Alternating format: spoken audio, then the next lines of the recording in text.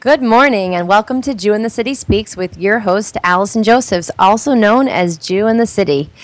So this Sunday, there is a big day coming up for sports lovers. Now, I am not so much of a sports lover. We could go through the psychology of how my not love of sports started. Was it my father wanting only boys and getting stuck with three girls instead because he wanted to pass sports on to them, and none of us were good at any activity that didn't require a leotard? Was it getting picked last every year at gym whenever there was a game of kickball or basketball? Or there's probably many reasons. I do some sports, play a little tennis, skiing, water skiing, that sort of a thing, but sort of the organized sports stuff has never been my thing. However, here at Jew in the City, we like to showcase lots of different lifestyles, and it shouldn't just be all about me and the things that I like, because there are all sorts of different types and stripes out there, and we want to show that being an observant Jew, a person can have all different sorts of interests and talents, and so we have a very special guest here today, someone that actually got pretty far in his career in one particular sport, in football, as with this big game coming up this Sunday.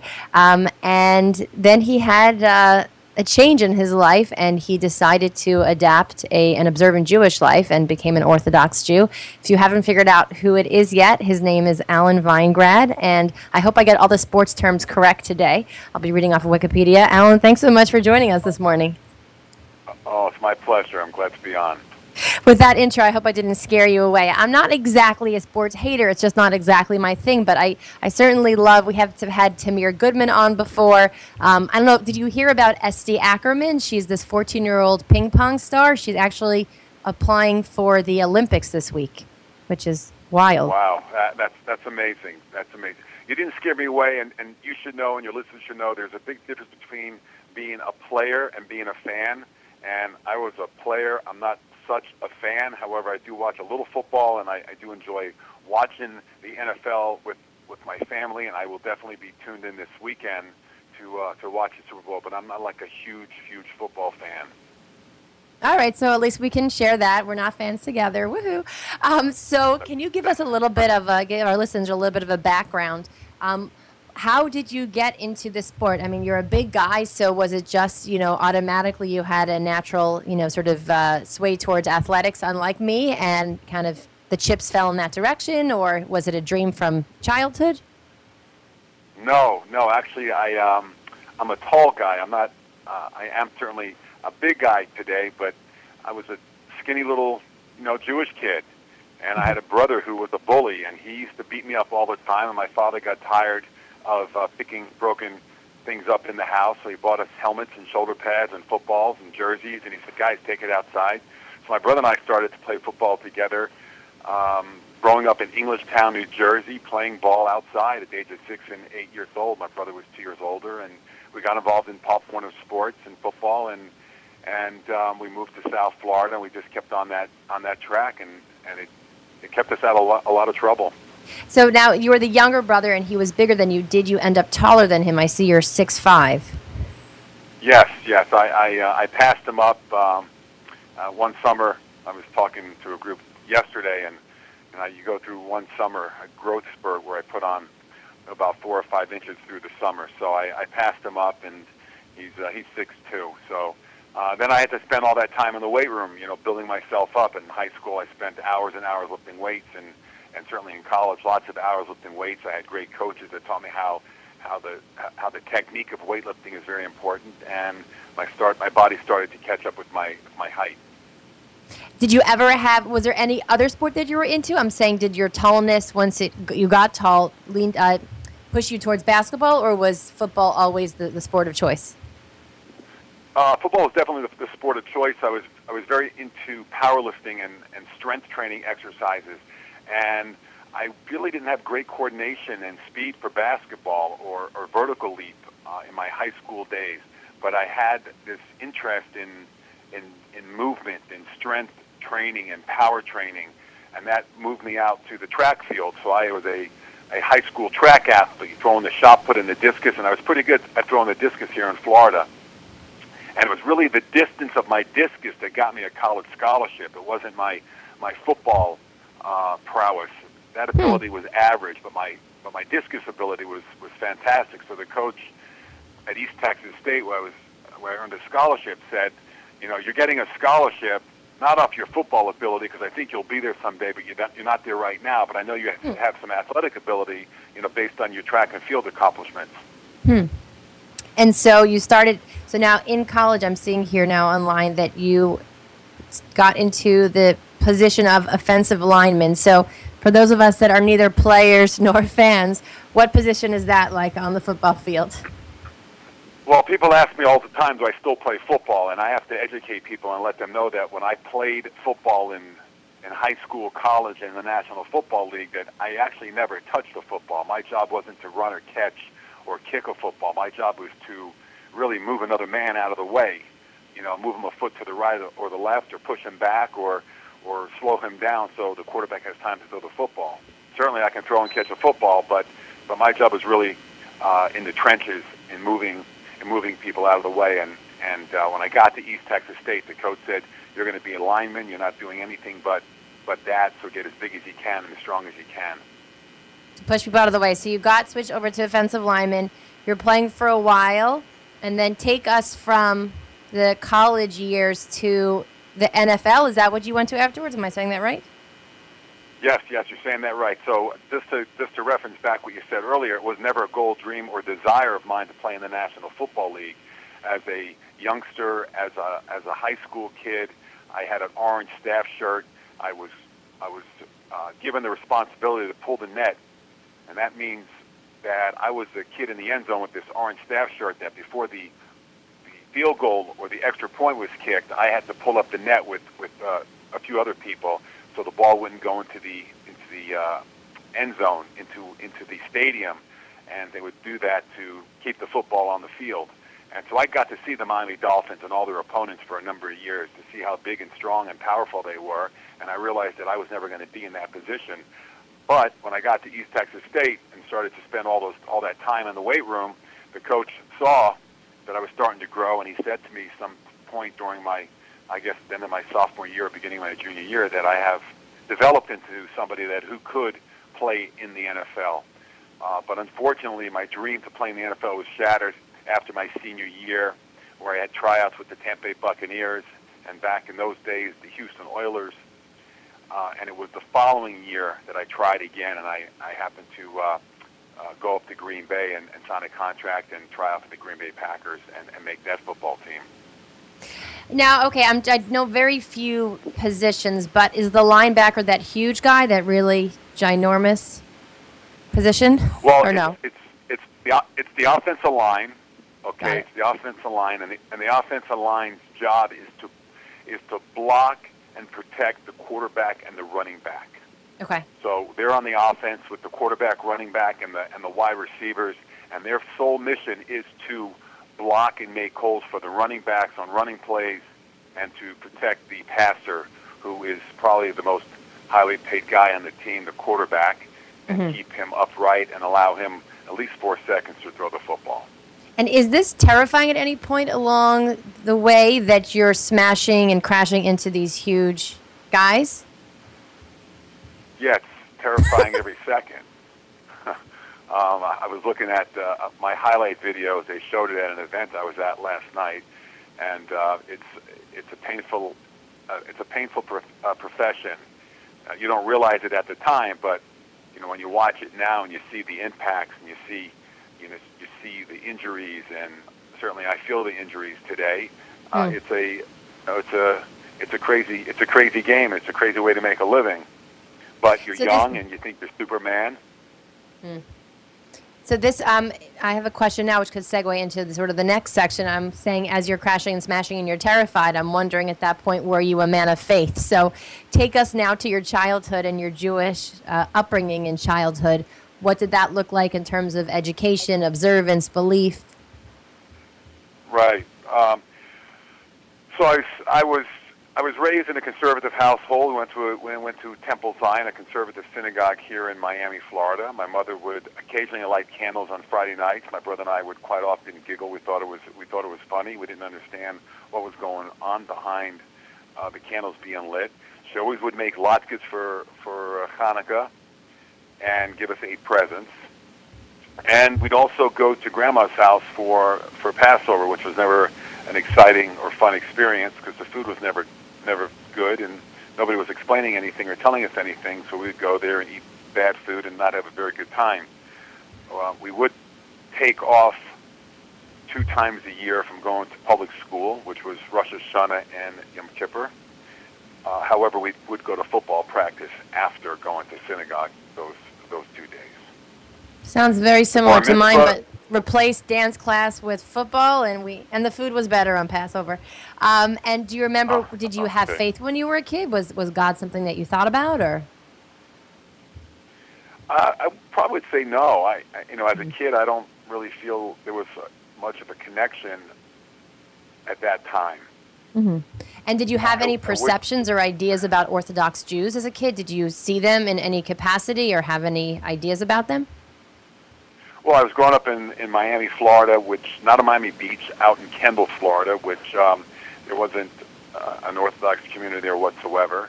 Mm-hmm. I did spend a summer at the age of 13 in the Catskills with an uncle and an aunt, and I do remember going to a kosher pizza place and seeing a lot of Hasidim there, but I didn't really understand it. I remember maybe once or twice somebody put tefillin on me as a kid. I heard about the Lubavitcher Rebbe. Somebody once mentioned it, but I wasn't really sure of what all these things meant. But the bar mitzvah for me and my brother was... I'm sorry? Oh, yeah, sorry, what were you going to say? I was going to say the bar mitzvah for me and my brother was really the exit out of Judaism, like I believe it is for most American Jews, yep. Where you get a tap on your shoulder and you said, okay, you did it, you succeeded, and you move on as a family. And that's how it is, I think, for most American Jews. You don't go back to synagogue after that. Your parents stop with the dues, and you continue on in life, and that's how it was for me. I just continued on. But, at some point when I got, into my college days and being the only Jew at East Texas State University and hearing my teammates and classmates and roommates often ask me about being Jewish, I started to, kind of look internally and started to think about this and why they asked me these questions. And these were religious Christians, and East Texas State's located in the Bible Belt of the United States of America, and these people would go to church on every Sunday, and they just seemed like they had an interest in Judaism more so than I did, and maybe just start to think about it a little bit more. So you're thinking about Judaism through college. You're lifting weights and getting stronger. You try for the NFL. One time you miss, the second time you make it, and suddenly you are a professional football player. At that point, are you thinking like, that's it, I've made it, this is winning at life, or are there any Jewish thoughts that are happening? Well, actually, to answer your question, it's yes to both. I make the Green Bay Packers, which is an unusual thing for really a free agent rookie, which I'm not sure if you know what that means, but not at all. Somebody who's not drafted. Somebody who's not drafted in the NFL. Got it. And I'm a rookie. It's really my first year in the NFL. I make the Green Bay Packers, and I'm scheduled to start opening day.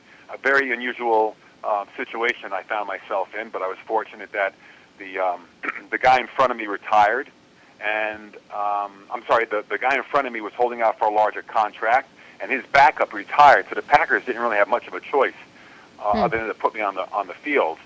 But what happened was, once I made the football team, I was given a phone message note like you'd get from a secretary, and I walked into the Packers locker room after the tryouts were over, and I made the team. I was a Green Bay Packer, and there was a phone message note to me from Lou Weinstein with a local Green Bay number. Now, I was the only Jew in the locker room for those 6 weeks. I never met another Jew in Green Bay, unless, of course, I was talking to somebody from the media that perhaps was Jewish. But other than that, I was the only Jew on the football team in the locker room. None of the coaches were Jewish. I didn't think there was any Jews in Green Bay, Wisconsin. Not that I was looking, but I found myself holding a message from the team secretary to me to call Lou Weinstein. So I called Lou Weinstein, and it's somewhat of a longer story, but he basically was reaching out to me to say, hey, I read about you in the Green Bay Press Gazette, and the Jewish press happened to mention you some weeks back that you're one of 5 Jews in the NFL. Can I buy you lunch? And I said yes, and we had lunch. And during that lunch, he just started asking me a few questions, and he invited me to his home for lunch on Rosh Hashanah. And it was a very powerful experience. I wasn't sure what was really happening that day, but I certainly found that years after how it's an obligation for Jews to look after another Jew, and it's a privilege for us to always look after each other. And he was certainly setting that example. And wait, was Lou Weinstein an observant Jew, or was just one Jew reaching out to another and bringing you in for holidays, that sort of thing? Right. He was a conservative Jew who saw there was a Jew in the Green Bay Packers, and he reached out and wanted to know where I was living and if I needed anything and if I knew anything about money and if I needed to invest my money and whatever I needed. He was basically the guy in town. He was a businessman, and he was successful, and unfortunately he passed some years back, but he knows I talk about him quite often. But he was a conservative Jew who saw there was a Jew in town, and he wanted to make sure I was looked after. That's beautiful. So when did the beginnings of more observance begin? Did it come with thoughts? Did it come with actions? Kind of what began that journey towards a more observant life? Well, the journey didn't really begin until I guess it was 2 years after I was retired. I was already 2 years married with a daughter. My cousin is a radiologist, and when you're a Jewish boy playing in the NFL and you get hurt, the first person you're going to call is your mother, and your mother's going to tell you exactly what you need to do, because you can't really rely on the team to give you the exact diagnosis. So quite often I'd get hurt and I'd call my mom, and she'd always tell me to call cousin Jonathan. He's a radiologist, and he's a distant cousin, and he happens to live in Miami. So I started to interact with this guy during my 7 years in the NFL. He helped me many times. And now that I was 2 years retired, he called me to ask me how retirement was. I said, it's great. I'm having a wonderful time. Newly married, have an 8-month-old daughter. And then he said to me, would I'd like to come to his house for Shabbos? And my initial response wanted to be no. Like why would I? I knew he was observant, and I just didn't see any need to do that or anything in common, because I wasn't playing in the NFL anymore, and I didn't really need his medical advice anymore. But I said yes. And my wife and I loaded up the truck, and we drove from our home in Fort Lauderdale down to his house in Miami Beach. Met his 4 children and my cousin Abby, who made a 5-star gourmet Shabbos meal for us. And I certainly do like to eat a lot, and they saw that, and they fed me quite nicely that evening. And after the 4 words of Torah that each of his kids gave that evening, he saw that I was not interested in much more Torah talk. He just asked me if I would do him a favor and go to one Torah class given by a rabbi friend of his who does outreach in the South Florida area, and I said I would do that for him. And that opened my eyes up to, yes. Oh, no, I didn't want to, I want to keep on with this, but I realized that we kind of left the NFL stuff without mentioning that you won, what's it called? You won a Super Bowl, you were in the Super Bowl and won it. How do you say that? What's the right? Yeah, you got it. I was on the Dallas Cowboys after I left the Green Bay Packers. I spent 2 years there. Fortunately for me, I was in the right place at the right time on a great football team, coached by Jimmy Johnson and great Hall of Famers, Troy Aikman, Emmitt Smith, Michael Irvin, and I was a part of the Super Bowl 27 in 1993. And so, okay, and then you left, your career ended due to injuries. No, my career ended because I felt like it was time to move on in life. I felt like if I continued doing this, what is it going to look like in 10, 15, 20, 30 years? Am I going to be able to play with my kids, grandkids? What's going to happen? And I actually walked away from the game. I felt like I did what I needed to do. I got a Super Bowl, and I saved my money, and it was time to go do something else. Oh, very nice. So I'm saying you had even that perspective before you adapted a life of more observance. Okay, fine. So I like that you go on your own terms. Very nice. Is there a certain average career that most people are playing professional sports? I always thought it was 4 years. I don't remember who told me this recently, or I read it, or I saw an interview somewhere that said it's a little bit less, but it's really based on position. Where quarterbacks, if you see this, if you see, Peyton Manning, he's almost 40 years old. He's been in the NFL for almost forever. Quarterbacks, it seems, and kickers and punters, seem to have a longer career. Perhaps linemen have a longer career, but the skilled positions and the positions that have more of a running start have a shorter career. So, I probably play twice the average amount of time in the NFL than most. Average person. Interesting. Fine. So let's go back to Shabbos. So you great meal, great food. You agreed to go to the Torah class. Right. So I go to the Torah class, and it was the same thing that I experienced when I was 9, 10, 11, 12, and 13. It was a very long, boring subject about the Jews wandering in the desert. And it was an outreach program, and the rabbi was in somebody's home, and it was a beautiful house, probably the nicest house I've ever seen in my life up until this point. And I just could not get over how beautiful this house was. And I recall that evening was a Wednesday night, 4 or 5 guys, 6 or 7 ladies sitting around this particular person's living room, and I was really focused on the house and the drapery and the chandeliers and the flooring and the carpeting and everything that makes up a home to this level. And I remember I was thinking about if I ever owned a home like this and how I invite my teammates and we would play in the backyard in the beautiful swimming pool that I was looking at and the lake, and I was watching the sunset, thinking about this house in such a very deep way. And the rabbi gets to the end of the class, and I refocus, and I start listening to him again, and he starts talking about meaning and purpose in life, that if you focus your life strictly on materialism, you won't have a very meaningful or purposeful life, and the class ends. And I was a little bit concerned that the rabbi had some ability to read my mind what I was thinking the last 50-something minutes. And I went up to him after the class, and I said, "Can you please explain something to me? It sounded like you not only talked about history, but you also talked about something here, present now, today.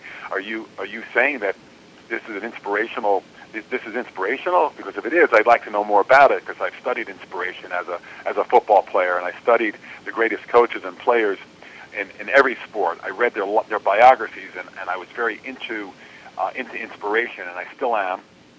But the game ended, and I had no more coach, teammates, schedule, itinerary, and I felt like there was something missing for me." So he said, "No, this is all about inspiration, Alan. This is all about bettering yourself. This is a roadmap, the battery pack for a Jew. And if you'd like to come to another class, I'll bring you a Torah book." And he brings me this first Chumash that he gives me, and I start going to these Torah classes for about 7 or 8 years, when I could, every Wednesday night, and at times he would invite us to his house for, to sit in a sukkah or to have a meal at his home. And I was starting to learn and read a little bit on my own. And I did meet a number of other people in the community, a number of Chabad rabbis who became very instrumental in my life and my family's life. And as a family, we decided we wanted to make some changes. And the first thing that goes along with that is you take your kids, we had 3 at the time.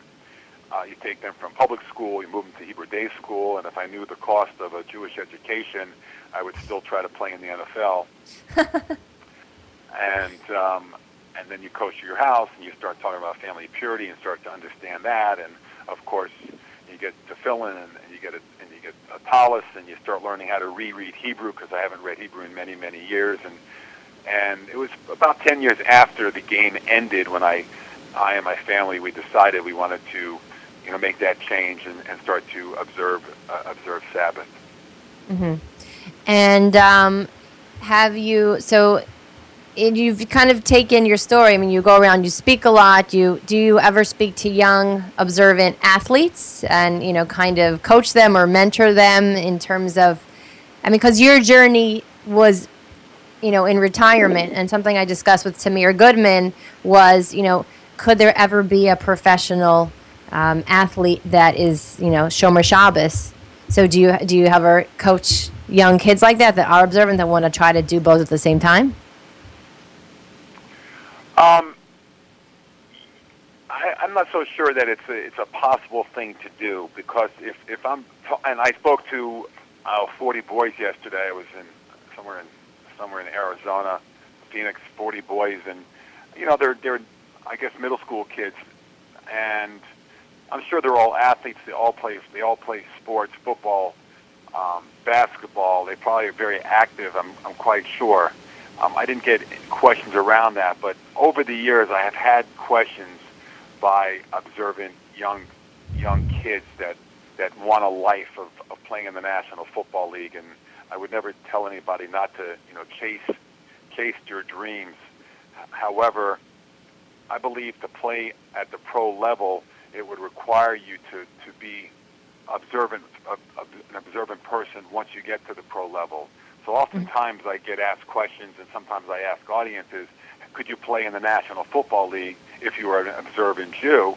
And many times people would say yes. And I said, well, how would you get the experience? Because Friday night, observant Jews sit around the Shabbos table. Friday night, high school kids are playing high school football across this country. That's called Friday Night Lights. They're playing. That's where they get the experience and they get the exposure. And then Saturday afternoon, 2 o'clock, every Saturday afternoon throughout the fall, you have college football games, and that's where they're getting the experience again, and that's where they're getting exposure to playing the National Football League. And when you get into the National Football League, they travel on Saturdays, 10 o'clock a.m. every Saturday morning. Those planes turn on, and you fly to that city where you're going to play. And occasionally you have a game on Monday or on Thursday. And as you know, Allison, I don't have to tell you, as an observant Jew, we have a tremendous amount of holidays in the fall. And that's when football season is. So how could you play in the NFL when you're going to miss a number of games? So I joke, but I say this in sincerity, that if you were already in the NFL and if you became one of the best players at your position, i.e. a Peyton Manning or a Tom Brady, and you happen to be Jewish, and you decided after your third, fourth, or fifth year as one of the greatest quarterbacks, young quarterbacks, would the team make exceptions for you? Instead of playing 16 games, perhaps you'd only play 13, because if you would fall out on a Jewish holiday and you would just leave town on Friday mornings and not leave on the Sabbath, and you'd meet the team after Shabbos and get ready for the game. So I think it's an interesting concept that perhaps one day we would see that. I'm not sure the rabbis would like to see that, but it's a possible thing.